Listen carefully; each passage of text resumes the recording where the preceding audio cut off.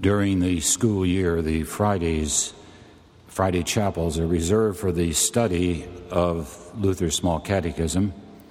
Because this is the first Friday of the year, the first commandment was chosen for today. Hear it once again as recorded in the context of Exodus 20, verses 1 through 3. And God spoke all these words, saying, I am the Lord your God, who brought you out of the land of Egypt, out of the house of slavery. You shall have no other gods before me. In the name of the Father, and of the Son, and of the Holy Spirit. Amen. How are your table manners? One thing that has challenged me at times is table manners. Mine are a lot better than they used to be, but I do at times find myself, when eating in the commons, reverting to my old habits, that of wolfing down the food as fast as I can. I perfected that habit way back in prep school, when that was the only way you could be sure that you got enough to eat. It took a few years of married life to unlearn that habit. I still must admit that there are times that I grow anxious when I try to sort out which fork or spoon should be used and in which order. It seems also lately that more and more restaurants are adding all sorts of utensils to down a whole variety of new courses. The meals are prettier, and there are whole new flavors and new cuisines that continue to challenge me.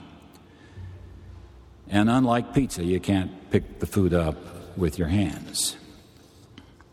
Now, what do table manners have to do with the first commandment? I would submit that the commandments, especially the first commandment, the subject of this message, while it may be overwhelming at first glance, is the first course in a great meal prepared by God. Yes, when God first gave those commandments, saying, I am the Lord your God, who brought you out of the land of Egypt, out of the house of slavery, it was like he was giving an invitation to a meal. And the same is true today, this morning. When God says to us, I am the Lord your God, it is like he is giving an invitation to a meal. He is saying that he is not merely the God of the past, but of the present. He is saying that he's a God who did not just take our ancestors out of Egypt and that's all he did. No, he is the Lord our God right now and of every individual and of every generation to come. So the commandments begin with promise, or better yet, with pure gospel.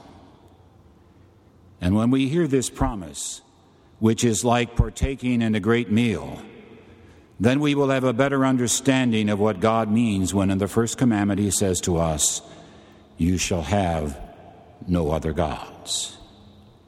So, God's concern in the first commandment is that he is the center of our lives. He enjoins us in that commandment to put us first, or to put him first, as Luther says it, in our fears, our love, and our trust. And I would call those our spiritual or Christian table manners. Now, would you not also agree with me when I say that the stakes are raised when we talk about coming to the table, especially a table set by our Lord? Think of the times that you have had special family meals or friends invited over. The mood around the table can be either tense or relaxed. In fact, the mood can go back and forth several times in the same meal between tension and relaxation. At the table, people either clam up or open up, become terribly self-conscious or wonderfully conscious of the love of the people in their midst. Our dining room at home contains a table and a buffet that are over 125 years old. They were crafted by my grandfather on my mother's side, and they hopefully will be in our family for years to come. What makes them important to my wife and myself or all the human experiences that have taken place around them before our time and now during the time that they have been in our possession. They most of all remind me of the presence of God's love in our family over the years and the continuing promise that He will always be our God. Yes, our God. I can't keep Him for myself, and you can't either. Besides, a meal with just God and you is not much of a feast. A meal by myself is never fun. That's why when my wife is not home, I eat lunch or supper in front of the television. To live life then, ignoring our need to be in community or the needs of those around you, is no different. In fact, to do so is making a god of self. And so often we do this when we, quote, come down on the side of God with our self-made rules and somehow have very little human understanding and sensitivity. So the first commandment, in my opinion, is not about God alone. It, like the other 9, is about God and us.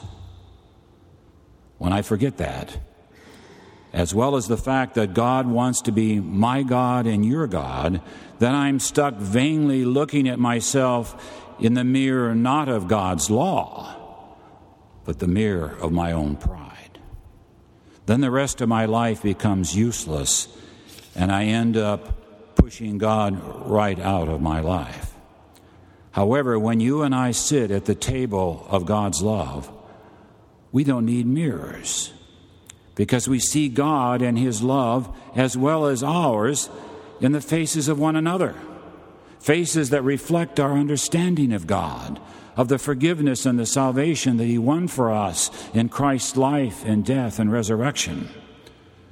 So when we come to the table that our God sets before us, how are our table manners?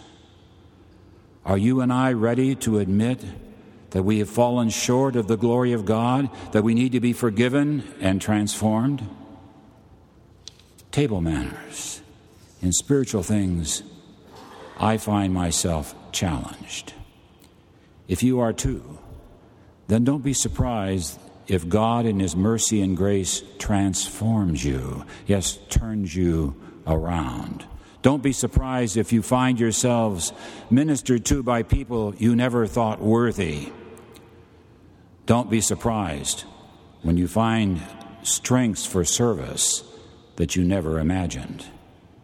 In His promise, I am the Lord your God, God has prepared a table of His love for us. So enjoy the feast.